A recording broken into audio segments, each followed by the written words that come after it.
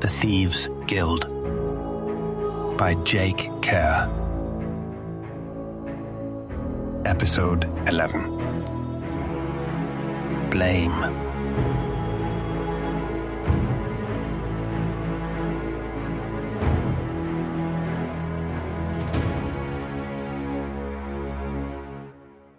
It took all of Karch's willpower not to rush off the dais and command the Merchant Guild guards to hunt down Raylan and toss him in the dungeons, but Larsen snapped at him to stand still and be quiet when Karch brought up the idea.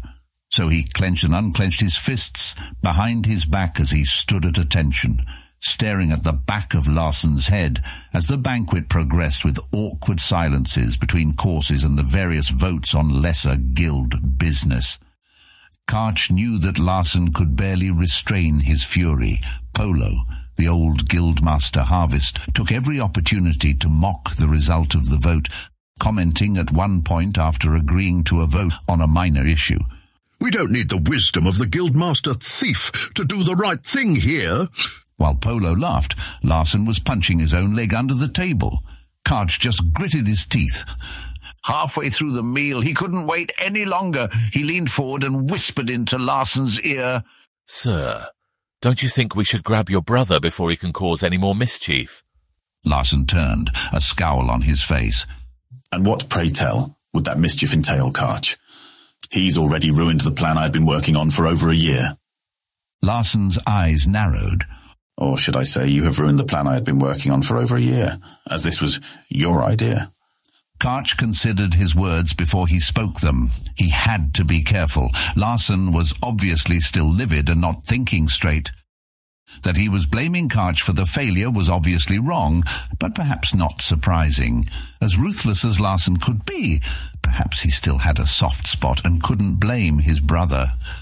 "Sir, I don't know what you are implying, but how could we predict this outcome?" "That we could not predict this is entirely the problem, Karch," Larsen hissed. "Now shut up and take your position." It was hard to pass Larsen's intentions, Karch thought as he stepped back and stood straight.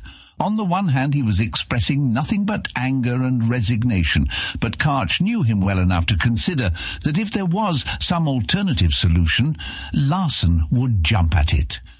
The dinner progressed, and Karch thought over their options. They could hold another vote. While the tradition was to hold the votes at the Founders' Day banquet, the council could vote at any time. With Polo and Sax, they had the support to call a special vote. All they needed was to get rid of Raylan. Karch's brilliant solution to two of their problems turned out to be the biggest problem of all. But he could fix things. There were ways to change someone's mind, and Karch was quite effective at many of them, and if he couldn't change that someone's mind, he could remove them. He looked down at Larsen.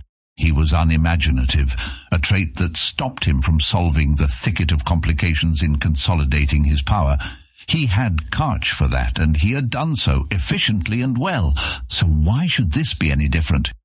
Yes, Karch thought, he would solve the problem, one way or another.